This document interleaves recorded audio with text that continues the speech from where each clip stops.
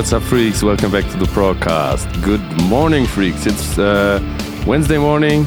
It is the 29th of January. We're here in the Moonbase Studios recording the 37th episode of the podcast. Hi, Randy. Already. Hi, good morning, Dario. What's new? Yeah, I have two corrections to make for the Monday. For my Monday What's Hot section, I messed something up. Most notably, two bands. I kind of mixed them up. Different Light and The Onera. I said Different Light was a multinational project, but that's not true. The Onera is a multinational project, and Different Light is a prog rock band from Prague in the Czech Republic. Just wanted to make that clear. And the single from the Finnish band Joviak is called Straws and not Home, as I said. I don't know how why I wrote that down. Anyway, that was it. I'm sure you're forgiven by the audience and the bands. Yeah. Hey, what's going on? You did a What's Hot section, which I hope everybody listened to. That came out on Monday. Yeah, I listened to it. I hope you guys did too. All the cool new stuff that's coming out that you wouldn't have heard of unless you listened to Dario's podcast. Yeah, a lot of new bands for me as well. I've never heard before, like all this extreme metal stuff as well. Yeah, new bands and like unknown bands. So check it out. Yeah. Also the Spotify playlist, as always. As always. That's where the music happens. That's where the music lives nowadays. Yeah. And last week, we definitely hope that you checked out our special episode where we got nerdy proggy about Operation Mindcrime from Queensryche. That was a lot of fun. Yeah. And I think we're going to do that more often in that section called Somebody Progged in Here. Yes. And what do we have for today, Dario? For today, we have a brand new interview with Tommy Koivusari from Amorphis. I did yesterday afternoon before the show here in Munich with Dimmu Borgir. But I think it could be a cool thing that at the end of the month, on the Thursday episode, I kind of present to you a best of What's Hot from the month. Okay. And that's what we're going to do. A best of what was hot? It's still hot. It's still lukewarm. And our What's in Your Walkman thingy before. But before we get into that, we won't make it an ongoing section. I refuse to make it an ongoing section. We have to sadly commemorate another great musician, a big loss for the prog scene, Sean Reinert from Cynic. Yeah, absolutely. Suddenly and unexpectedly passed away. Shocking and tragic news. I have fond memories of watching him live with Cynic 2 times on the Traced in Air tour. Wow. The first time was at Prog Power Europe, where they played both albums, like the first one and Traced in Air, which was Focus, I think. Focus and Traced in Air, and Traced in Air was brand new by that time, and so they played both albums back to back, headlining Prog Power Europe, and that was actually one of my first after-show parties at Prog Power, where so many musicians from the bands were hanging out, and just remember like these 3 great drummers with Sean Reinert. There was Mike Guy from 0 Hour. Oh wow! And Tor Arne Helgesen, who was playing with Aatrox back then. And the 3 of them were talking, and I was like, there's 3 like-minded drummers who found each other and enjoy like hanging out after the show, and also with the fans and stuff. It was so cool. And then I saw them again in Augsburg, like half a year or a year later. So I'm happy that I managed to see them. Cynic is of course going on, as Sean wasn't part of that anymore since. We were just talking about it the other day. 2 years or something. Yeah.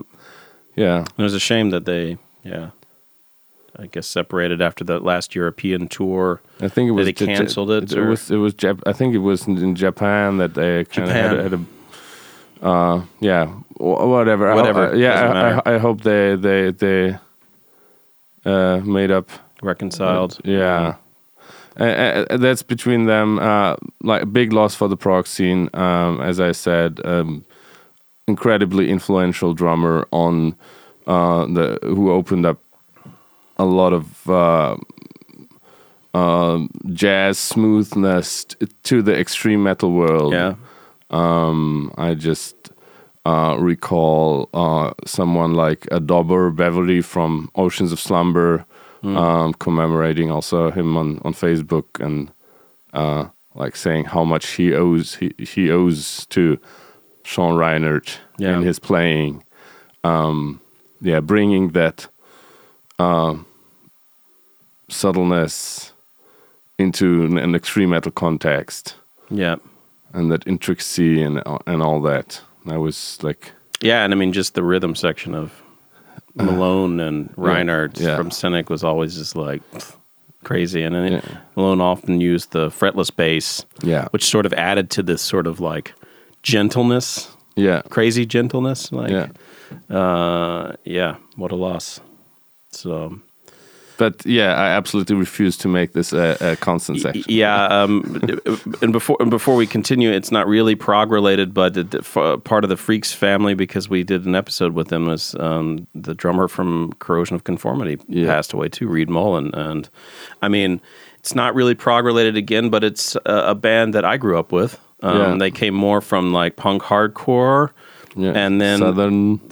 Southern. I mean, they're from North Carolina. I'm from South Carolina, so I mean, I kind of grew up with the band, and saw them in 1997 opening for Metallica in Charlotte, North Carolina, and it was great to meet them when Pepper Keenan rejoined the band a few years ago, just before they were signing to Nuclear Blast and releasing a new album and stuff. Yeah, and we filmed them for Ghost of the Road on Freaks TV. So if you want to check out that episode, we didn't really interview Reed. He's in the episode, obviously. But real loss for the hardcore metal scene within 36 hours. Yeah. 2, 3 drummers. I mean, that's enough for 2020. Yeah. Quit being a dick, 2020. All right. Yeah. Not a section we're going to continue, as Dario said. All right. What's in your Walkman, Randy? Yeah. So... I've been jamming something new today. I know I'm always like listening to the old stuff, but I've been listening to Abraham Sirachi's Kaleidoscope of Dreams EP, and I really loved the single that you guys presented on the Prog Space, and we watched it here together and talked about it back then. I think it was in November or something, October. I can't remember. It was a while back. Yeah. And the whole EP is terrific. I mean, and it's just amazing that, at least from the credits, he plays all of the guitar sounding instruments on this Venezuelan cuatro. Yes, which is traditionally like a 4-string nylon instrument. I don't know if it's tuned like a ukulele or something, but it's kind of in this size. We'll have to ask him. Yeah. We talked to him about getting on the show, and it would be great to do an interview with him to talk about it. Now that I've heard the EP fully as well, I'm sure he's up for a Skype thing as well. Yeah, but and then he can tell us how his last name is pronounced. Yeah, I guess we keep destroying it. Sorry about that. But and like the rhythm section is also terrific. Like nice fat bass, which I can totally appreciate, and very cool drums, and there's really a lot going on. I mean, it's very proggy, even though like the first single had a bit of a kind of a grungy 90s inspired like chorus and stuff like that. And I mean, his voice really shines too, I find. I really like his voice. Yeah. And when he does the high stuff, it reminds me of, do you know David Reedman, the Pink Green 69 guy? But just the high register stuff, not the low stuff, but when he sings high and does these sort of like harmonic things, like where he doubles the voice and stuff, it reminds me of like... pay attention to that next time when I listen. Even to listen it. to Kaleidoscope of Dreams. It's in there too. That's where it's like there's like a few parts where he like hits these like high notes, and it reminds me a lot of like even like the first two Adagio albums that David sang on. Yeah. So although the music is totally different, those were amazing as well. Totally, yeah, absolutely. So yeah, I really like it, and I like what I think is really cool because he plays this quattro. He fuses this folk music into the prog metal really seamlessly. Yeah, and without sounding folky. Without sounding folky, and without like, oh, here comes the folk instruments. You know, what I mean? It's like he just turned the distortion off. You know, and I mean that's what's amazing if you listen to it. I mean, if this is really all quattro and note guitar, I mean, it's really like. I mean, I don't want to say it sounds like guitar because that would be wrong to say. Yeah. But it works perfectly in the prog metal thing. So, yeah, great work, Abraham. Look forward to spinning it lots this year. So. All right. Yeah. What's in your Walkman, Dario? I chose an EP that was the perfect length for my commute. Oh, yeah. And it was from Norwegian band Conception. Oh, yeah, of course. 2018 EP. The Return. Yeah. I mean, that wasn't the name of the EP. It was the single was actually the intro is called Reconception. Yeah, right. And the single was called Grand Again. Oh, yeah. It's also the first song on the EP. But the EP is called My Dark Symphony. Yes. And what I love particularly about it is, I mean, knowing all of the Conception and Camelot albums with Roy Khan and his incredible voice. I find it amazing that I mean, before his self-chosen hiatus from heavy music, he was for quite some time with Camelot, and in this Camelot symphonic power metal context, his slightly gothic tinged baritone made Camelot definitely shine. Yeah, and made them unique. Yep. But also kind of underlined these gothic vibes. Yeah, totally. And maybe this is the reason that the band kind of went in that direction eventually, even with their look and the album cover. You know what I mean? Like they kind of went in this like gothy, you know, like leather outfit kind of thing. But thinking back to the fourth and by that time final Conception album, Flow. Yeah. It's the only one I know actually from that era. Yeah, that was totally different. What they were doing some kind of groove oriented rock on that album. I mean, before they started out in 1990 as well, and I will push you to listen to the other three albums. Yeah, I mean, to be honest, the reason I didn't was because like pre-streaming. In the U.S., it was just not possible to get those albums, and I knew Conception because of the internet, and because of hearing the first record. I think it was like Siege's something of Camelot, the first record that he's on. Trying to remember the name of it, and like seeing that, and then they're like, "Oh, the singer is actually the guy from Conception," and then I managed to order like an imported copy of Flow, back in the mid to late 90s. It was 1997, I think. Yeah, that makes sense. Yeah. And I mean, they were coming from a more metal and prog metal direction, and kind of changed a little bit similar to Psychotic Waltz, who also had four albums between 1990 and 1997. Coincidence? And also the last Psychotic Waltz album back then was more groove and song oriented, like shorter songs, and that coming back to Conception and My Dark Symphony,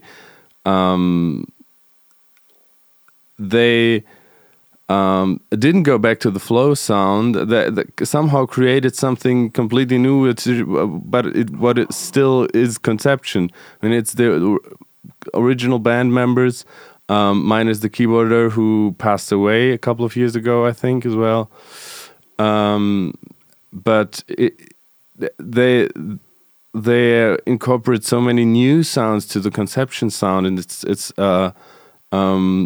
some more alternative stuff, more like like Far Eastern Japanese stuff going on, and it's refreshing. It's totally refreshing, and I'm super stoked and eager to listen to hear what they will come up with their reunion album this year. Yeah, I mean, I don't want to digress too much, but and I haven't finished reading the Mean Deviation book on prog metal. It's like the history of prog metal, but I posed a silly question a second ago if there was a coincidence between Psychotic Waltz and Conception only having albums between 90 and 97. And now this year both have the reunion albums. And I mean, I don't think that there's any connection really, but I think something did happen in the prog metal scene in like 96, 97, which did like kind of put a dampening effect on prog metal, which was Dream Theater's Falling into Infinity album. And I think a change from like prog metal, like losing popularity in even those niche scenes, and things and bands like Blind Guardian, Rhapsody, Camelot, like more this power metal symphonic thing started to come up a bit more. You know what I mean? And I think there were Nightwish, of course, later. And I think there was a few years where the prog scene, the prog metal scene wasn't that strong, until we got into the 2000s. And I mean, certainly Scenes from Memory came out and kind of changed things. Yeah. And I think that maybe even that album, that Dream Theater's kind of returned to this like more prog metal approach, inspired a lot of bands that came after them, even bands like Periphery, and stuff that went in totally different directions. So we can nerd out about that another time, but I feel like that this is a weird time, this 1997 to 99 for prog metal. Just apart from a few great releases. Anyway, cool, awesome, cool stuff. Into the What's Hot section, I believe. Yeah, What's Hot? We ride best of January. Starting off in France. Shock. Clément Béliot, La Danse Macabre, from the album Patience, which was released on May 6th, 2019. And Clément did a really cool video for this, and it is an adaptation of a classical piece of music from Camille Saint-Saëns. Oh, okay. But it's super cool, and I want to share this video with you and see what you think of it. Yeah, let's watch it. We'll be right back. Impressive. Yeah, a totally French affair, and but compelling rendition of this classical piece. Absolutely. I mean, clearly multi-instrumentalist here, and it's kind of hard to imagine doing that. I mean, you know what I mean? It's such a big amount of work, and like, transcribing for each instrument, and then doing this new arrangement with not classical instruments. Yeah, exactly. And it's amazing, and the funny thing was when he put out the video earlier in January, he wrote that he like halfway through the process, or at some point he noticed he shouldn't have started to shoot it in 4K because it almost killed his computer. We haven't gotten to the video part yet, but before wanted to mention that. Yeah. But before we do, I would be cool. I mean, I don't know if he wants to do that, but I think it would be cool as a viewer or as a musician if he would just make like a video where he talks about how he approached it. Approached the task of arranging this for all these new instruments, and how he recorded it, and like that whole process of putting it together and stuff like that. I would love to. I would love to learn about this. Yeah. So from the video, the style is very much like the Pampaloose video song like format. Like I don't remember if you remember this. The guy that started Patreon, is an artist that kind of created the video song where he would make a song and each instrument he would film as a video and then piece it together in split screen, and that was the song. So this is obviously recorded separately from the thing, but it still had that feeling of seeing him play every single instrument and seeing where it comes from. I think this is like that same effect. And of course the wide shot above, which he like layered. Yeah, with multiple... Like 10 layers. I mean, I can just imagine the Premiere project, like... 10 different Cléments. crashing in 4K to try to, like, just handle those layers. I mean, yeah, this is a massive video project. So, and also the split screens, because then you have 2 videos running at the same time. It's already a lot, and then 3... Yeah. So having that wide shot with, like, 10 people playing instruments... That's 10 different videos, laying on top of each other, and the computer trying to deal with that. So as an editor, that's a pain in the ass, but very, very great effort, great, awesome. The album is very eclectic. It's called Patience or Patience. Can pronounce it either way, I guess. And it's very, very eclectic. There's a lot of different styles on it. Also, like this. Kind of Jacob Collier kind of harmony layers and very. I'll take your word for it. Very eclectic affair for the open-minded proggers out there. Moving on to the next video, we have we will not watch here, but we have prepared it something like this from And You Will Know Us by The Trail of Dead. I thought this would be a cool video to talk about because it's kind of funny. I didn't really get the song because once again I'm not really into that kind of music. But I thought the video was really clever and funny. Yeah. I mean, let's start musically. I mean, like I said, I have like an interest in the band, but I never quite love what they do. Like it's always like a touch too indie for me, even though it has like a lot of great progressive elements and stuff in it and interesting ideas.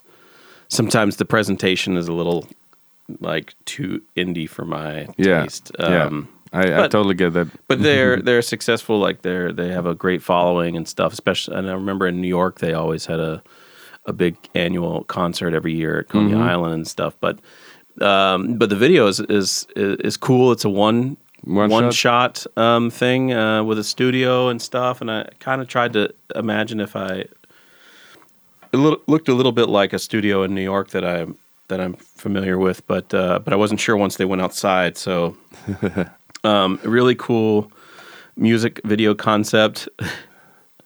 A bit hammy, I mean, like the director's a bit hammy. It's like talking all the time. The director kind of has a smile on his face the whole time, It's kind of like, is that like in character, or is he just like kind of smiling about the fact that they're trying to make this super difficult music video? But it was pretty cool that they kept it, in sync. And also when they left the set and went outside, like, there were people behind them that like came and like, probably kicked up the lights, or they just opened up the iris or something and then closed it down. Like there was like to go from really lit space into dark hallway into the outside. These are huge light shifts, and difficult to do. So, and it worked out really, really nicely. So yeah, the video's great. I wondered if it was going to be. At first, the sync seemed a little weird, but then I noticed that maybe, like another video I watched, also the sync was weird, and I actually watched these at home with Bluetooth headphones going from my TV, and I wondered if there was actually like a delay. Yeah. There shouldn't have been, but somehow another video I watched had the same effect. But at first, I thought they were going to do. There's a video, and I can't think of the name of the artist, but it's 2 girls in the shot. It's a split screen. And it's a story being told Yeah, it's Spike Jonze directed it. Okay. It's wow. Gosh, what's the band? It's a famous band, and what happens is Help us out here, listeners. Yeah, I have to find it because I think Kai showed it to me. And one scene is happening in forward time, and the other scene is happening in reverse time. And at one point, the two girls cross paths, and then the one is in reverse and the other is in forward. It's totally crazy. Oh my goodness, it sounds mind. It's a Spike Jonze mind killer. Oh my goodness, very cool video. I'll think of it and then we can add it to the post. Yeah, the link so you can check that out. So at first I thought it was going to be that. Maybe it was somewhat inspired by this because it also starts like girls sleeping in bed, alarm clock, and then gets up and then goes about her day. But this pivoted to like being in the studio and music video shoot and and then band performance. Yeah, what I didn't really get was his indie attitude. Like he didn't like purposefully in character didn't seem to really be into that movie shoot thing. Like, okay, do I have to do this now? So this is a little bit the aesthetic that I don't like about the band. Yeah. Although to me, that didn't hurt so much. It was more. I think that more felt like it made it seem like, oh, my life is so terrible because people want to put makeup on me and like I have to perform now, and it's a little bit like, okay, I mean, you're not Lady Gaga, you know what I mean? It's not like the shit that she goes through. I don't know. It seemed a little bit. Yeah, you're right. It seemed a little bit like quit whining. But yeah, cool video anyway, and cool band. I mean, I like them. There's one or two elements about them that kind of keeps me from really loving them. Yeah. The way that I would like a band, maybe like Coheed and Cambria or Deer Hunter or bands that kind of skirt the edge of the genre and attract people also from like the indie scene and stuff. Yeah. Arcade Fire even. Mm-hmm. That's even maybe more connected. So, but yeah cool. All right. Next on my list is that album. The album was released in September. X, The Godless Void, and Other Stories through Inside Out Music, of all places. Moving on to January 2020. I already mentioned it. This little, I think it's an EP. It's I think the runtime is under half an hour. It's soundtrack to a documentary called Self-Portrait from Norwegian singer Susanne Sundfør. Oh yeah. And I think I already told you about it, but I want to watch the video with you because of your interest in documentary films. Oh yes, and Norwegian artists. Norwegian artists. Okay, let's watch this. Cool. Yeah. Sorry for the hard stuff in the early morning. Yeah. Let's talk about the music first. Absolutely beautiful track. Beautiful as always. I love Susanne Sundfør for what she does with her music. No matter if it's like electropop or this ethereal, only piano and angelic voice, and it would move you without the images. It's like. Yeah, the images are really hard to grasp, and I mean, maybe I'll get the chance and the courage to actually watch the documentary. Yeah. The reason why I wanted to show you this because I had the feeling like, this is also a documentary about an artist and.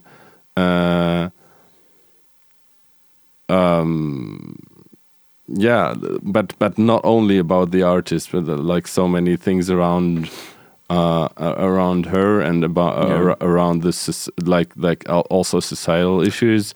Like looks like she went to Greece. The photographer, this documentary is about, and made like stunning portrait photography of the refugee kids and like the old Greek grandmas. Like the pictures are so amazing. Yeah, the portraits. The eyes are all like. Yeah. You just kind of have to watch it to see what we mean. Yeah. let's move on. Yeah. The next couple of videos, we also prepared Raphael Weinlauf Brown's Tumult. We already talked about his debut solo album, Worlds Within, that's out since last week a lot. What do you think of the video and the song? Well, the song is amazing, and it's like 11 minutes, 3 or 4 parts. I kind of wouldn't have needed a video, to be honest, because it's kind of hard to watch for 11 minutes, because it doesn't change so much. It's like him performing and the dancer performing. But you don't stay on either. I mean, with him, I think what's cool about his footage, and it made me, like, watching that video made me want another kind of video, which would be kind of more like a playthrough, more like a video song, like the other thing where you see how he creates all those sounds with the cello. I mean, this would be really fascinating. And he does a little bit of that in the video. And then there's a performance artist, but you don't stay with her all the time. And for me, I wasn't sure how I felt about that, like leaving her, you know, because she's there, she's making a statement, she's interpreting the music. Yeah. But then we only kind of cut to her, you know, she's in it a lot. I'm making it sound like, but it's 11 minutes long. So, and I didn't, like, except for a few places, I didn't really feel like a dynamic change in what she was doing, but that's maybe also because they didn't, like, focus on her. Mm-hmm. She felt a little bit more like a part of the scenery, you know, instead of like a strong centerpiece. He obviously is the centerpiece on the cello because of what he's doing. I mean, the music is, in every way progressive, I think, like his use of the cello and like what he does and the way he loops things and stuff. It's amazing. I mean, I kind of wanted to close my eyes and just let it wash over me instead of focusing on the images. But with that being said, I'm being like a bit overly critical. It looks fantastic. The location is great. The performance by both of them is amazing. You know, it's hard to criticize it. I was just with my director hat on. was focusing on some nitpicky stuff. But cool, great. I can't wait to dive more into listening to the whole record and letting it do that thing which I think it does, which just kind of like takes over you, you know, and like the room and stuff. So go listen to the record. Totally. Arriving in this release week, we have 2 albums out. The first one is from Mobius. Kali finally is dropping tomorrow, and it was a 3rd single, Bati. What you think of it? It was a classic performance video. Band outside in nature. Band outside in nature. And I have a few little criticisms of that part of it. But before I say that, great song.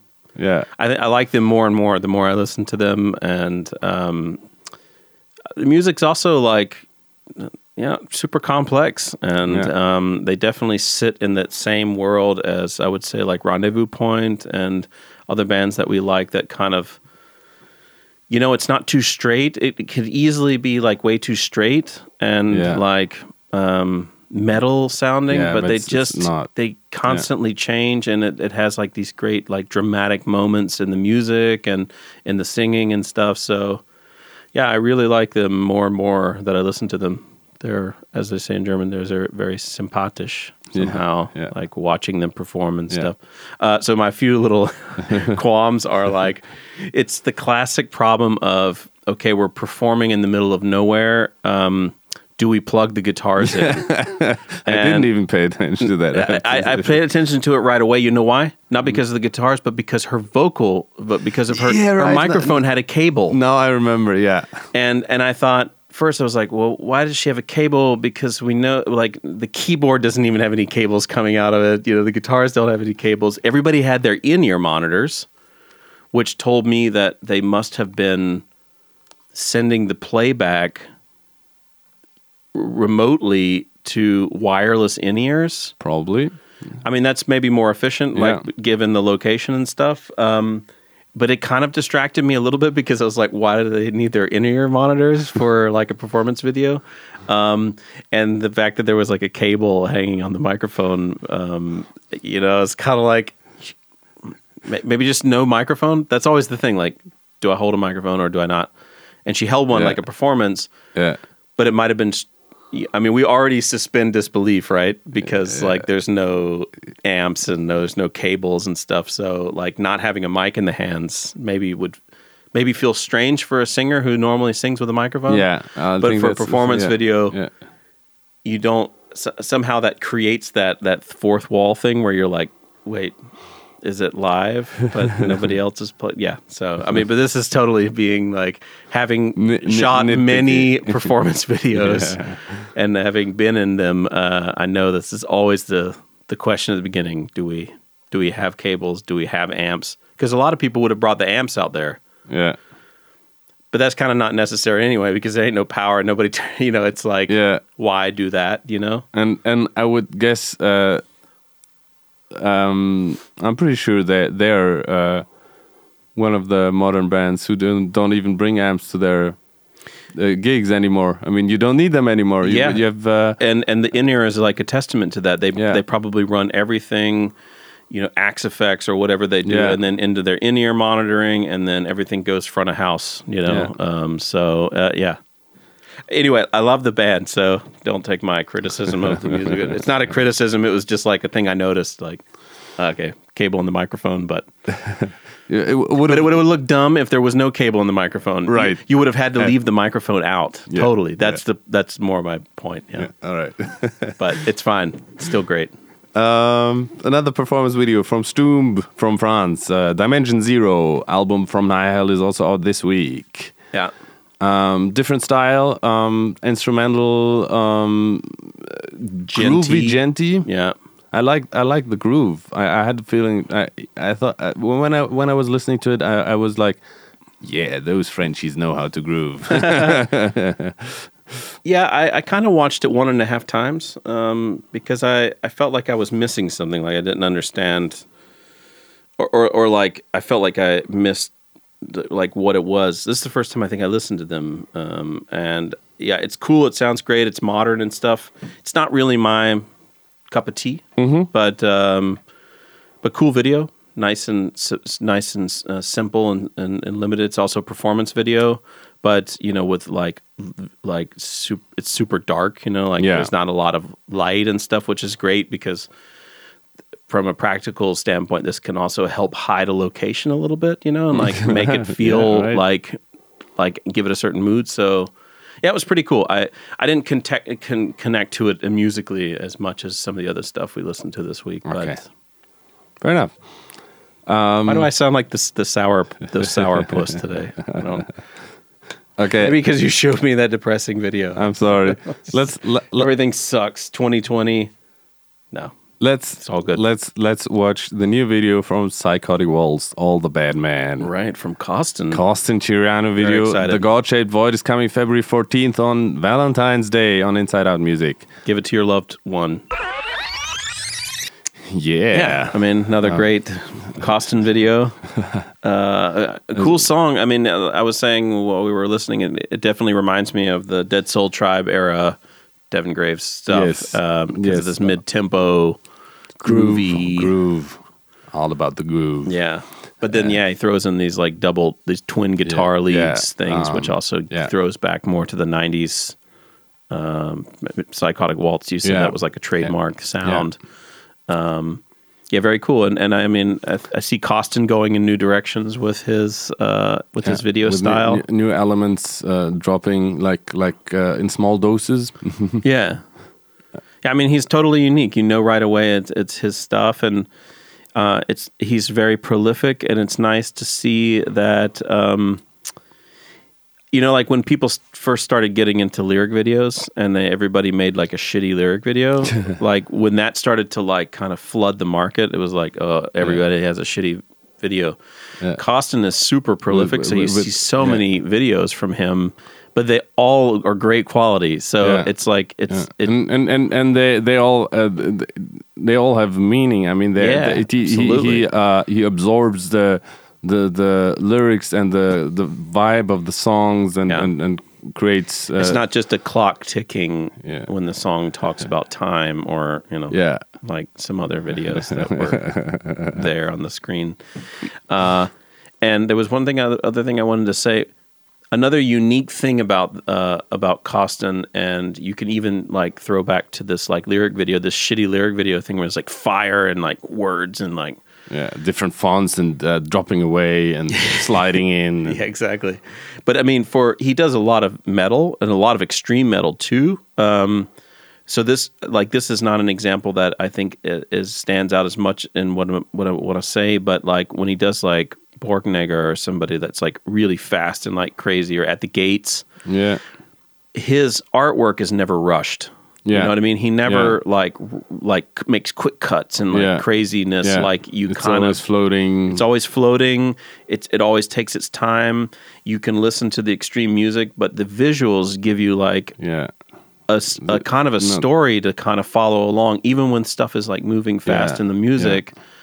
There's like this message and meaning coming through in these sort of like... Yeah, and it is not falling into the trap of, oh my God, there's double bass, we need to put to get out our strobes. Right? In the movie business, we call that Mickey Mousing. Yeah, right. And like, exactly. So I really appreciate his work.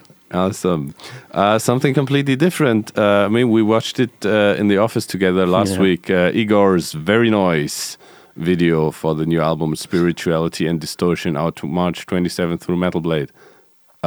Sick stuff. I feel like everybody listening to this has probably seen this by now because it's definitely gone viral. And I mean, I've seen people sharing it in my Facebook timeline who are, like older, like don't listen to anything even rock related, you know what I mean? And then we're sharing the Igor video.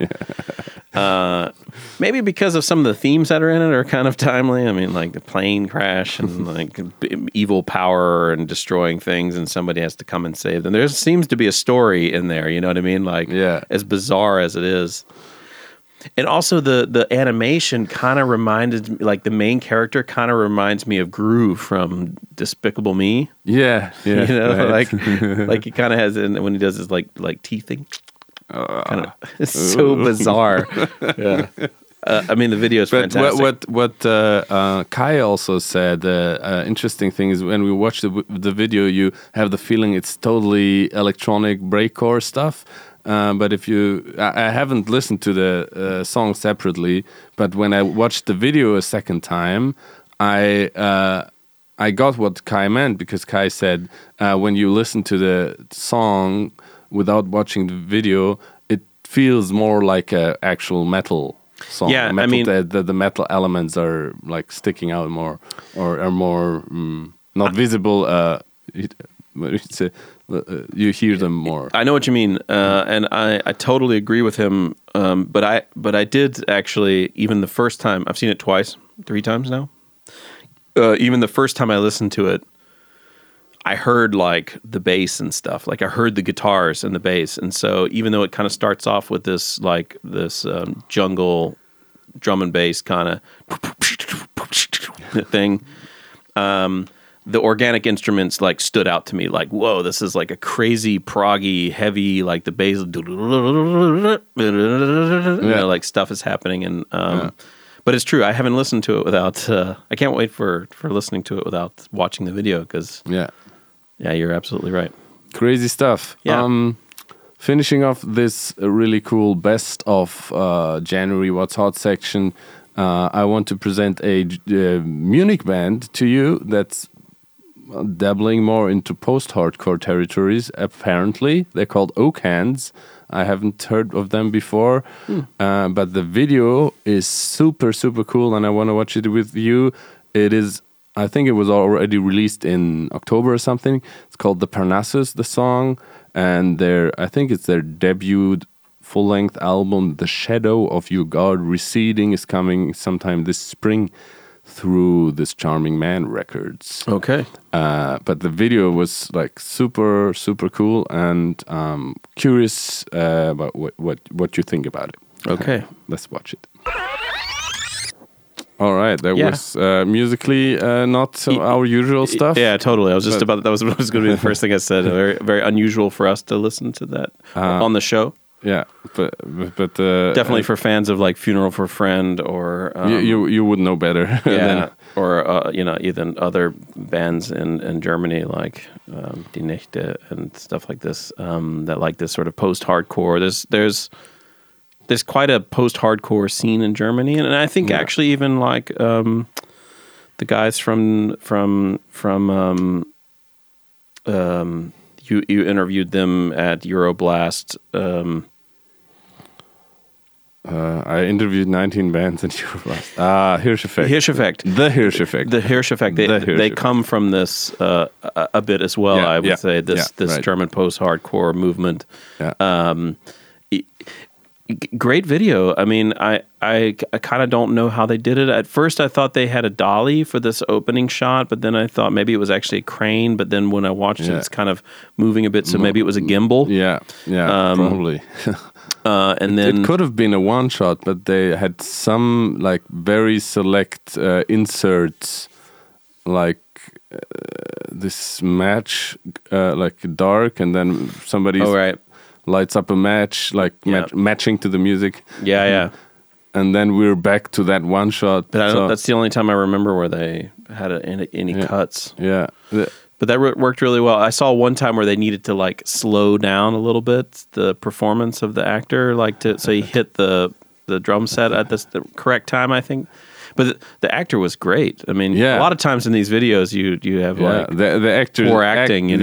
He's acting so crazy, like really maniac. Maniac, but then there's a lot of subtlety in like the small performance. Like between people and stuff. It's not just this crazy. Like when it's just crazy stuff, then it's a little bit like boring in a way. But even on the more quiet moments, with the subtle expressions and stuff.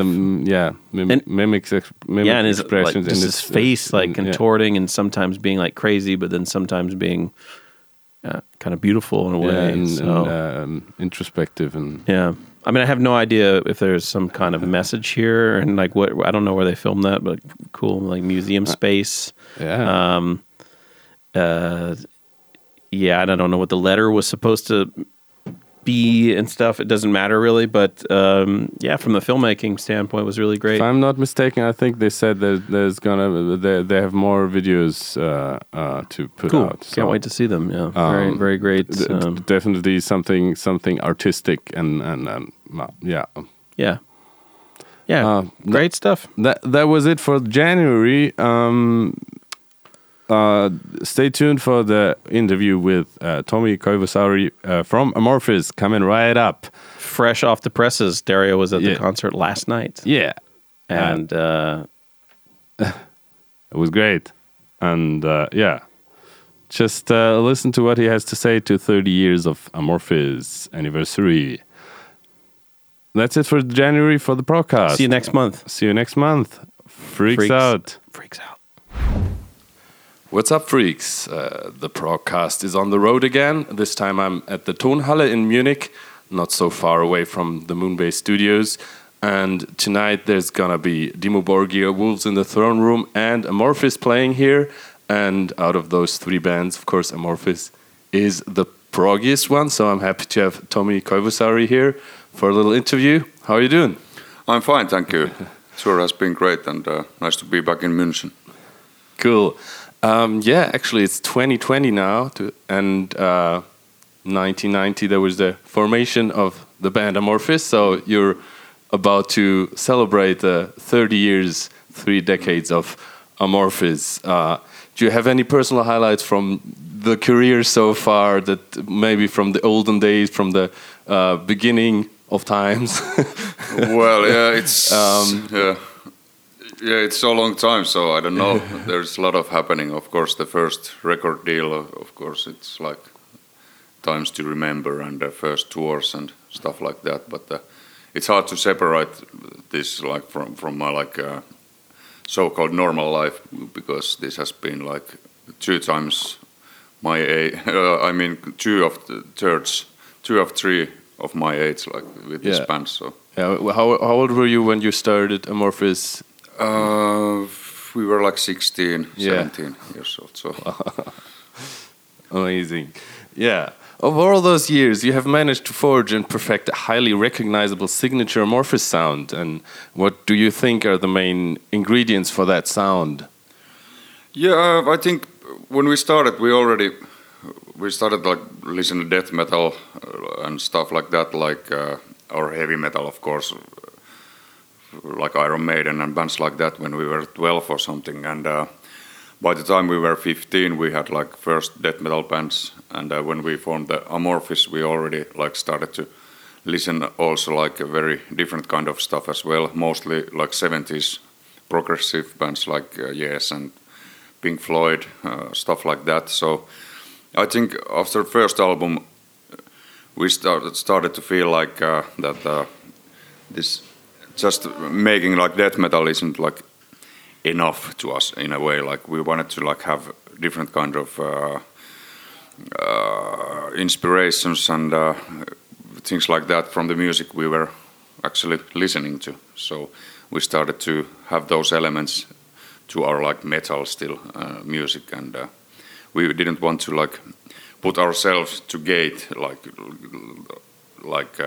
we cannot do this and this because it's not metal or something. So melodies has been very important to us always. Yeah, and actually to that same question that you already said that you started out more in the death metal vein, and yeah, the Amorphis sound as such hasn't always been the same though as it is now with the new albums. On the new albums, and how do you perceive the sometimes subtle, sometimes more obvious changes in this sound between albums now in retrospect? Yeah, I think early days we were of course quite young, so it was quite natural to try like totally different kind of things, and we wanted to try different things. At some point, we didn't want to sound like heavy at all, and more like some space psycho whatever band. And but that's like I think that's normal in a way. Like when you grow up and start to find like new things of like how to play or new kind of music styles as well. But I think nowadays it's more like a little bit like settled down in a way. Like we're not doing that radical moves musically maybe anymore, but we have found like the basic line in a way, but we still want to like search for new things. Yeah, actually, you already touched on the subject of my next question, because I wrote down in all of the different Amorphis eras there were always certain progressive elements to be found in the music, sometimes more, sometimes less prominent. You already mentioned Pink Floyd and Yes, and any more maybe also from you personally favorites in the prog world that you particularly like and try to like you think is a personal inspiration? I think one of the maybe I would say one of the like could also be something recent, something more younger bands, not only from the 70s. Yeah, well, but I have to say Piirpauke, that's like Finnish band, and we were listening that a lot, like when we were younger, and that band is about, it was like 70s band, but they played like different countries, folk music, like all over the world, folk music, like in progressive rock versions, or making them own. Okay, cool. Yeah, so, I think I've heard the name, but never actually checked them out. So we'll do that when I get and back the guy, actually Sakari Kukko, who has been playing in our albums as well, saxophone and flute in few albums. He's the main man of that band. So that was very huge inspiration to us. But lately, I think I listen so much like different kinds of music. So it's in heavy scene, I think it's more like these classic Slayers and Carcass and Iron Maidens. Like I haven't like listened to their like newer stuff that much, but also like very different kind of bands like Cardigans and Muse, there's so many bands I can't even remember. Like two relatively newer bands that come to mind that you played with. I know you played with Leprous recently, for example, and I think Wheel from Finland will be opening for you as well at some point. So do you check out those new bands sometimes as well when they get booked with you? And yeah, with Leprous, was it like actually we toured with, they were supporting us in 2 European tours, like was it 8 weeks all together, like 8 years ago or something. So they were very young band, and already I heard the potential of that band because although they were still young, but I have been like following what they're doing during the years. So we wanted to have Leprous to open up like these Finnish gigs because especially a couple latest albums are great. I absolutely agree. Yeah. And band is getting better and better and more original all the time, and great guys as well. And same with Wheel. It's actually, I know personally the drummer from like my younghood and his childhood because I know his sister, big sister. So that's how I was like getting interested about that band as well, because I knew he's a great drummer. So, but I didn't know the band before that. So we actually had him on the podcast as well when they're playing at Euroblast last year. I did an interview with him. Yeah, okay, Santer, yeah, nice. But yeah, that's great band as well, and I think they've just released one album, I guess. So, like two EPs and then the debut album. Yeah. Like at the beginning of last year. Yeah. Moving backwards. Yes. But that's like there is sometimes like we want to. Sometimes it just happens to be like what agency is putting us to support acts or something. But sometimes we want to like have some bands. It's great chance to them, and also it's nice to have like good bands. Awesome. In the early days, going back to the early days, the influence from Finnish mythology was quite obvious, I guess. And from which influences outside of music do you draw inspiration from today? Is it still that kind of inspirations, or? I guess it's been like nature. It sounds boring answer, but I think it's nature is like what brings every element together, like what we want to like do with music, and also with this Kalevala, this Finnish myths. It's very much about like nature and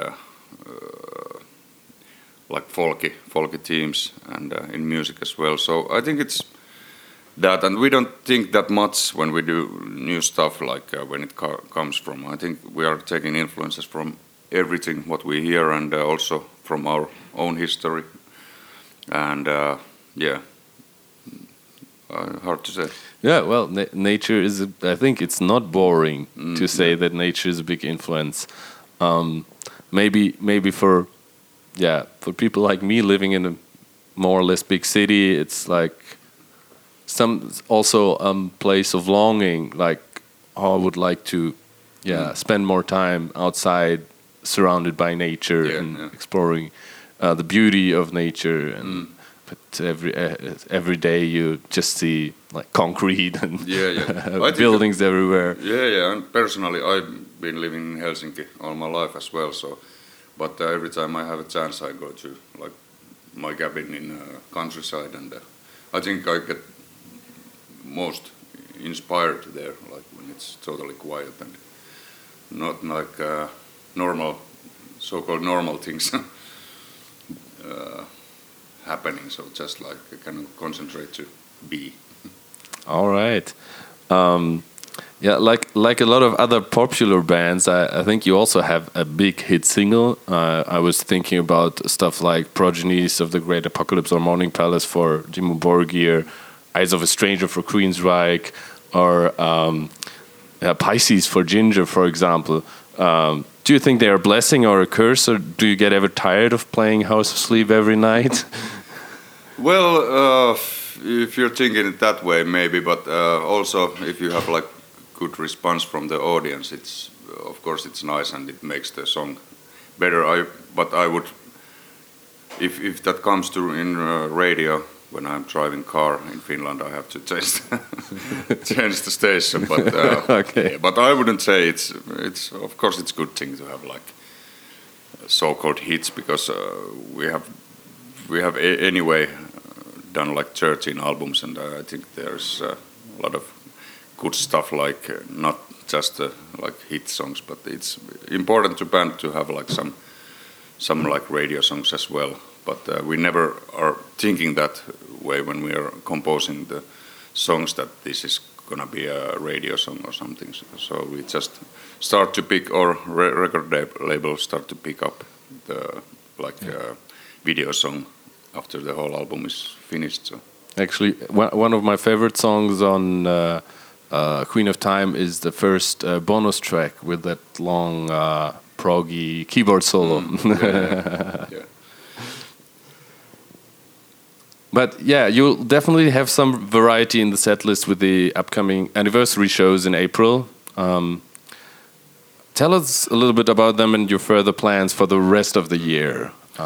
Yeah, we'll have 3 shows in Helsinki in a row in Tavastia Club, which is like a decade per night. So and same thing will happen in Japan, in Tokyo as well, later in April. And yeah, we have to practice like 50 songs or so. That's crazy. Yeah. But same time it's fun, and would be fun to do that like in other cities as well. But we have some plans already for the rest of the year. We will have a festival season, of course. Probably gonna have some like best of from all time set, and You're gonna play Summer Breeze again, right? I think so. Yeah. And but we haven't planned that much yet. And end of the year we will tour as well. But there's some things I cannot talk about it yet, okay, because it hasn't been released yet. It's still in the planning stages. Yes, and we will tour supporting one band in Europe, but too early to publish it. Okay, cool. You still have some gigs in this tour lined up with Dimmu Borgir and Wolves in the Throne Room, and tonight it's gonna be Munich. I'm excited to see you guys again. Last time was, I think, almost exactly a year ago. Yeah. In the backstage work with Stolberg and Ginger as well, right? Yeah. And Nailed to Obscurity. Yes. Right. That was also a cool package. That was 15 minutes. Perfect. Thank you very much. Right. And I'm looking forward to seeing the show. All the best with the anniversary, and see you next time, hopefully. Hey, thank you very much. Nice to be here. Freaks out. Yep.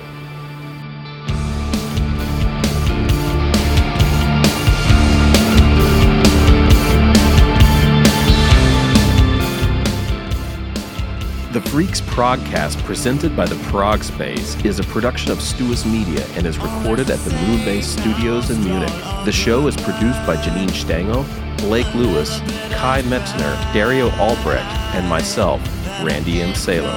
Our theme music is provided by This Is Not an Elephant. Thanks for tuning in, Freaks. See you next time. Freaks out.